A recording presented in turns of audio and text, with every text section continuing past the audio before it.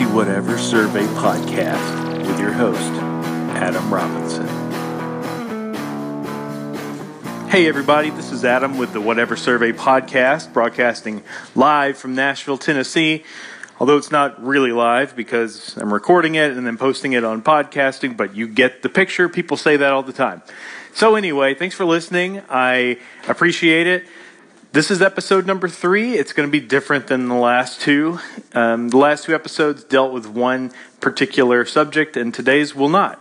Today's will cover a variety of topics, including the new Nintendo Switch online service. Now, I do want to still go back and do a whole episode on the Nintendo Switch, but that will happen later.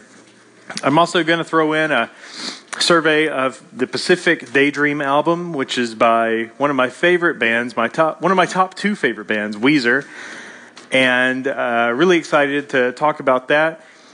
And then, let's see, there's a couple other things, including the Kanye West, some craziness with him. I know, believe it or not, Kanye West did something weird.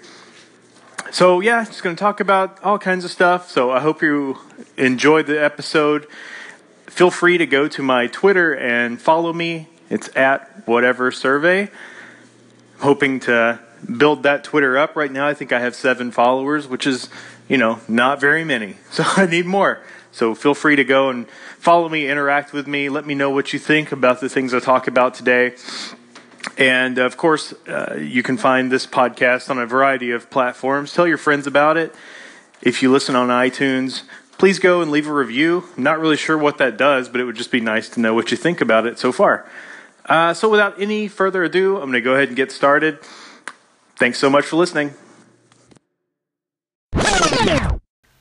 I've mentioned in the past that I want to do a full episode on the Nintendo Switch, and I still am going to do that. I am lining up people to talk about that with me.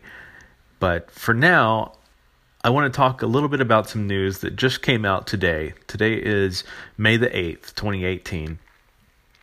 And something that I just read about a little while ago is that the Virtual Console will not be coming to the Nintendo Switch. What I read that went alongside that was a lot of people losing their minds because, oh no, we're not going to get, Virtual Console. I don't think that's what it means. First and foremost, I guess before I start any of that, I'll just do a quick explanation. The Virtual Console is basically a storefront that's been implemented in the 3DS, the Wii, actually, the Wii U. The 2DS obviously has it too. But basically, all it is there's a library of past games from old Nintendo consoles, or even in some cases some like Sega consoles or TurboGrafx and stuff like that. Basically, retro games, you can pay a few bucks and download them, and there you go. You can play them on your current console.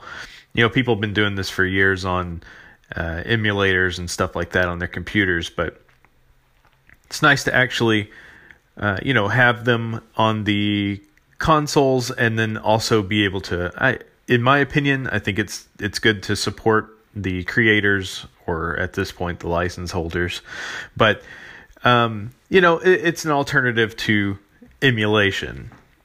And for me, it's my only alternative. I don't really emulate stuff if I can get away with it. Actually, that's not even true. I don't emulate anything at this point. I used to. I'm getting off of my subject at hand. The actual subject is that the Nintendo Switch will not have a Virtual Console. So people are flipping out because they wanted the Virtual Console. They wanted, specifically, Nintendo 64, more of their games. GameCube games are the big thing that people are clamoring for, which I get it. I'd like to have some GameCube games too, and Wii games as well, and Wii U for that matter, although it seems like the Switch is basically getting all the Wii U games that you could want, just remastered and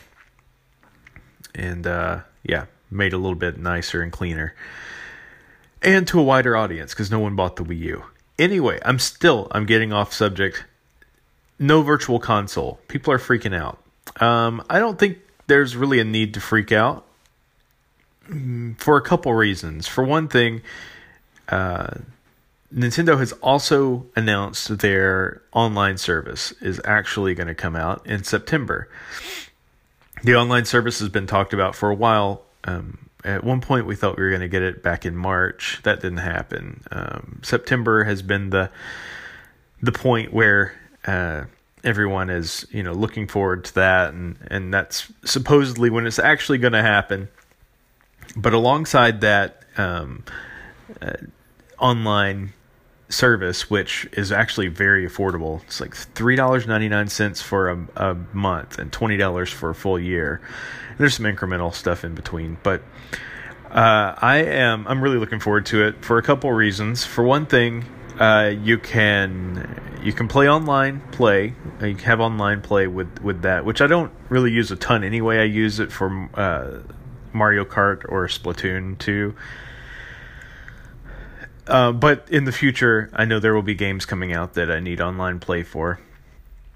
But you also get access to, it's not the Virtual Console, but it's 20 NES games, original Nintendo games that are optimized for online play, which I think is pretty interesting and pretty cool. All the game choices don't really excite me that much, but there's a promise of more games. So far, there's only 20 that are being announced. So we'll just wait and see what happens. But anyway, the Virtual Console itself is not going to happen. It's not going to come out. And I'm okay with that because it looks like a lot of that's going to be tied into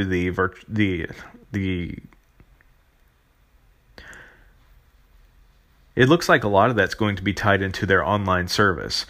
So along with those NES titles that you're going to get with the online play enabled, there will probably be some that come out for just the online service too that will be, maybe Super Nintendo or N64 or, go on down the list. I'm totally fine with that, especially at $20 for a full year. Yeah, it sounds like a steal. And here's the thing. If you're not okay with that, you still have a huge library on the 3DS. And I think, I don't know that they're going to shut down support for the 3DS, eShop anytime soon. The Wii eShop just closed, I believe, this past year, and that's been around since 2006.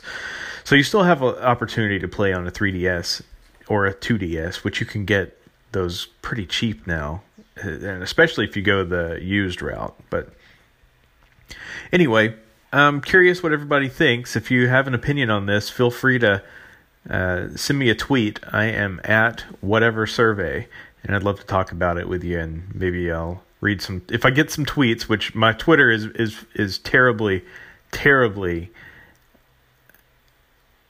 unfollowed. So if anyone will send me a follow, just go in there and look me up and follow me and tell me what you think about the Nintendo Switch and where it's going.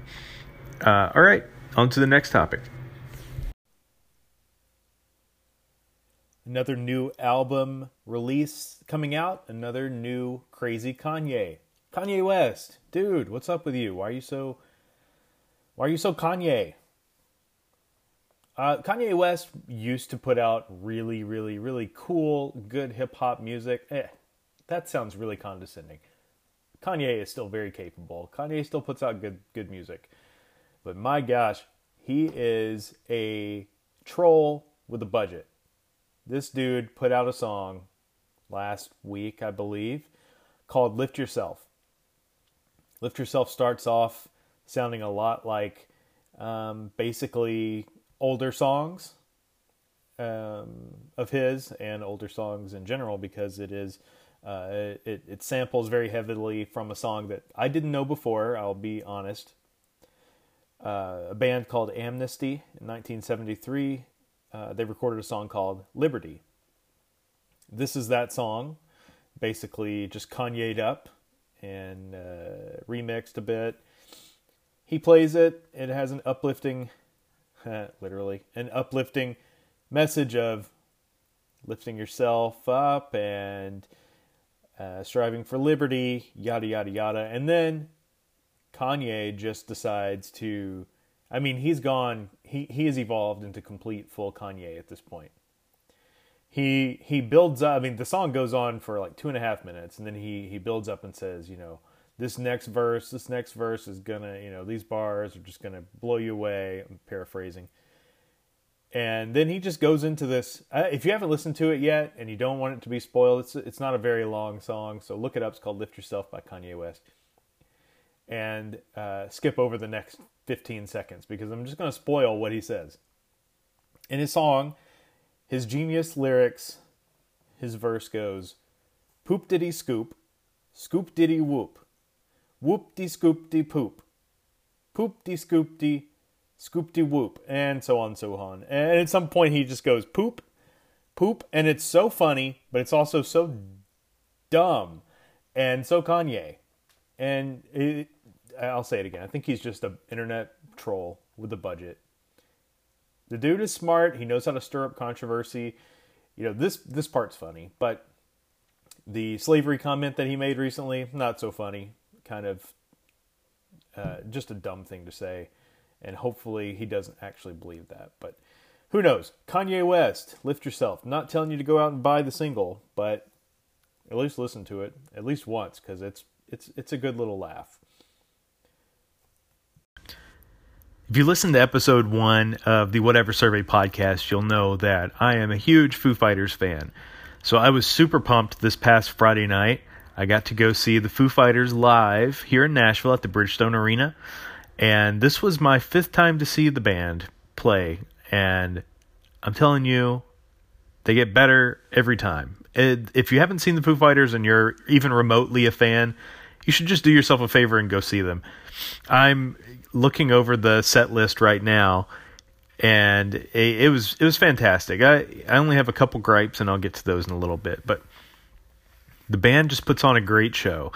And so the first time that I saw the Foo Fighters was at an outdoor festival in Memphis, the Beale Street Music Fest.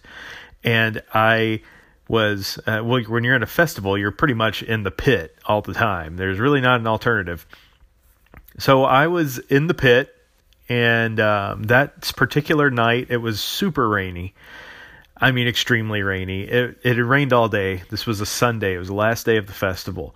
And the other bands that were supposed to be playing at that time canceled. There were 3 stages set up. I should paint that picture. 3 stages set up in this big field. 2 of the bands decided to quit, which you can't blame them because it was torrential downpour of rain. But Foo Fighters, all the fans were still there, and we were just waiting. This was the year 2004. And we're waiting and waiting, and everybody's chanting and chanting.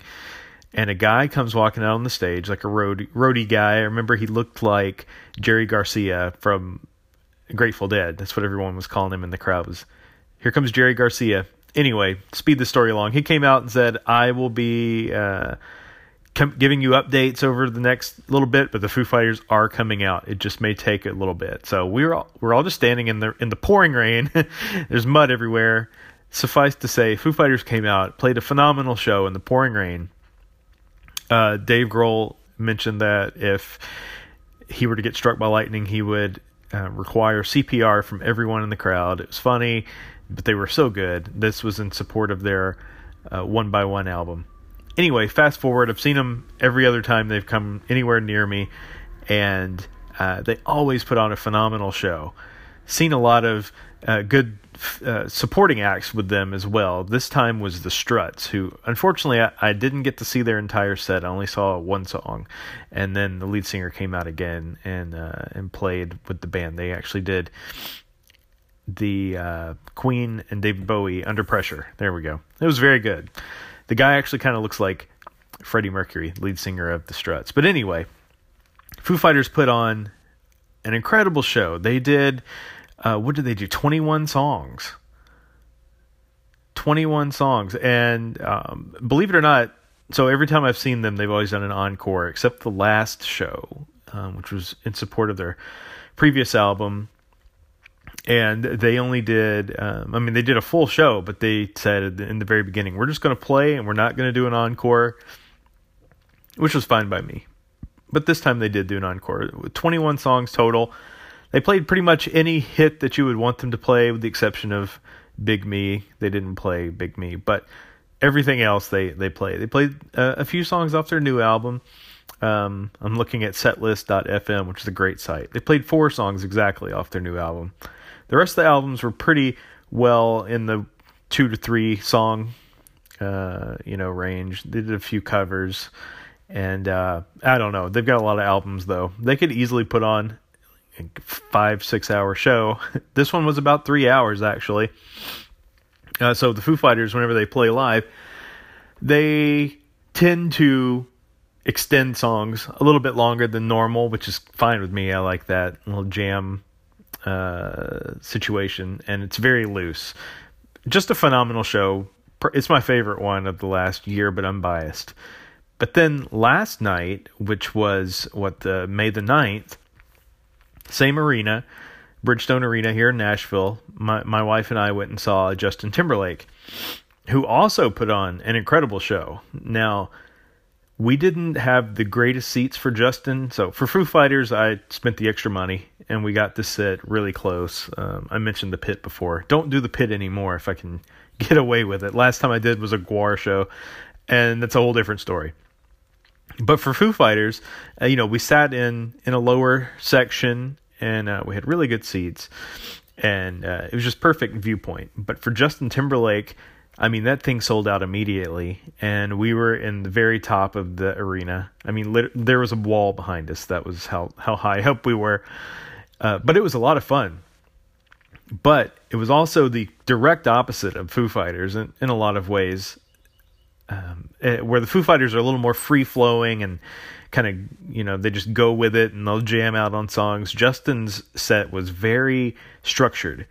He had everything just laid out a very specific way. But you understand why, because he has set changes, and he has, he had loads of people on the stage. He had dancers. He had, it was just a spectacle. It was really cool. He had 3 different types of stages out there. I've never been to a pop show really like that, but he put on a fantastic show. I have to give him credit. And Justin actually did 27 songs.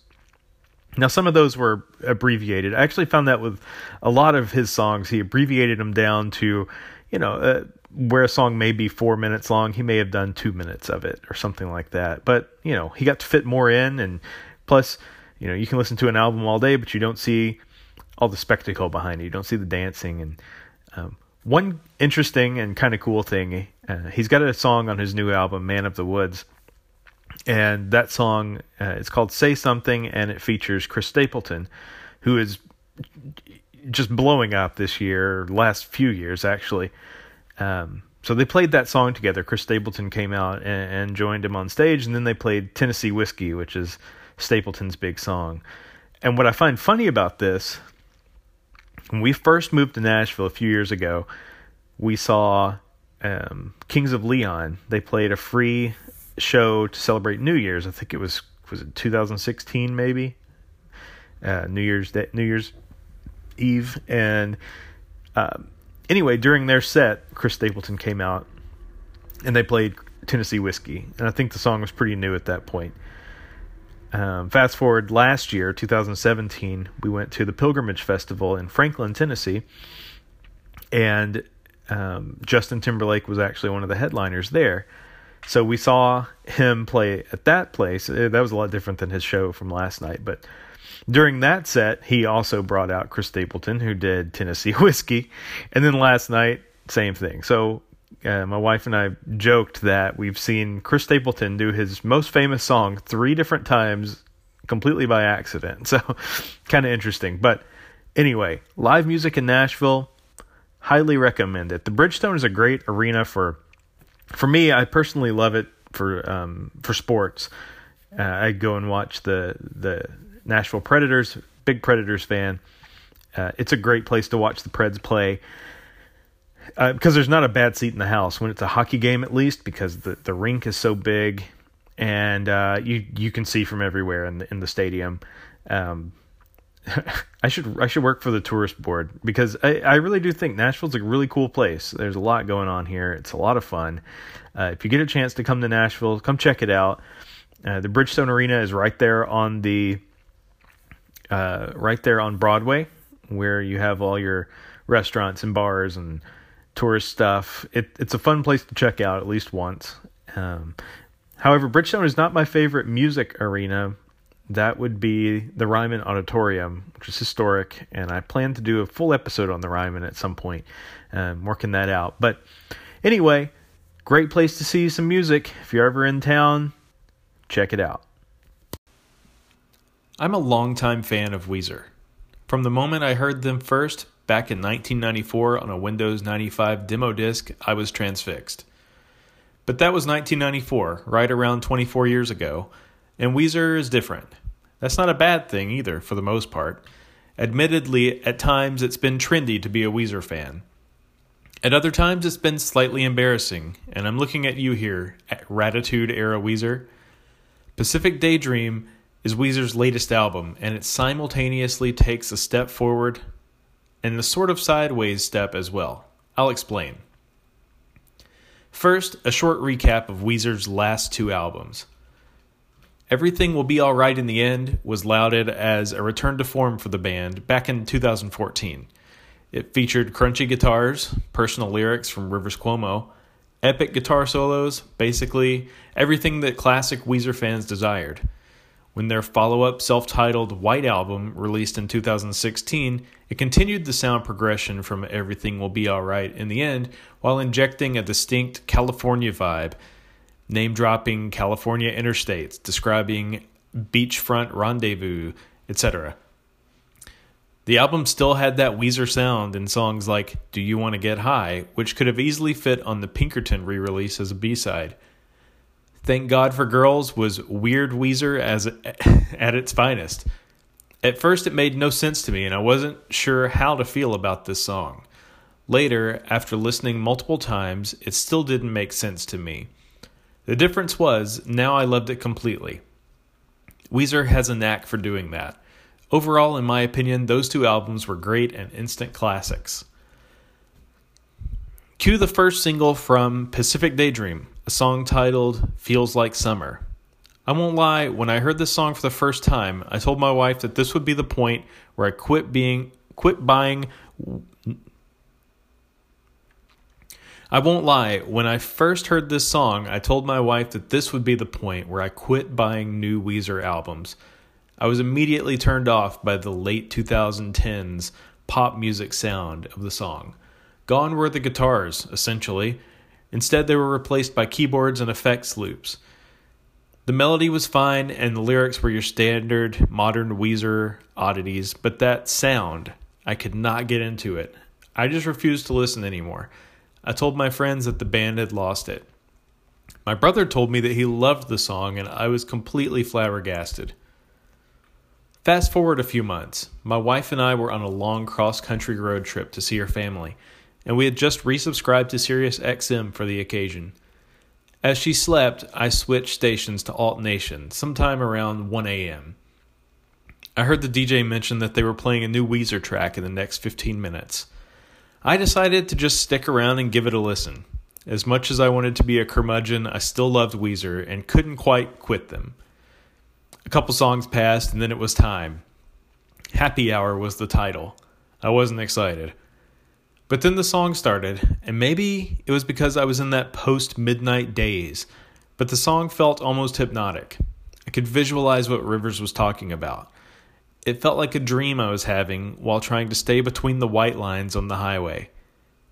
If you couldn't tell, I was intrigued. The station repeated the song the next hour. This time I was aware enough to restart it as soon as it ended, and did so at least 4 more times. It's official, I thought to myself. I am back in. Fast forward again to Christmas 2017. My family is opening gifts, and I tore open a package that could only be a vinyl record or a calendar. It was Pacific Daydream, Weezer's latest album, looking back at me. I waited until I got home and excitedly played it on my turntable. And the album hooked me. After multiple listens, I began describing it as the logical output from Rivers digesting years of study of Brian Wilson's melodies and generating an album in 2017. Just a note, I did later read an interview where Rivers more or less said the same thing, which to me is fascinating. As a fan of Weezer's crunchy guitar sound and solos, as well as their signature melodies and hooks, I came away amazingly satisfied, despite the fact that there is far more from the latter rather than the former.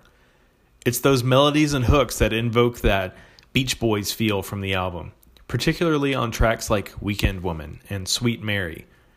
In fact, I think that Weekend Woman may be the best modern Weezer song so far. It's nearly a perfect song that I would expect to see as a future single. I'll wrap up this review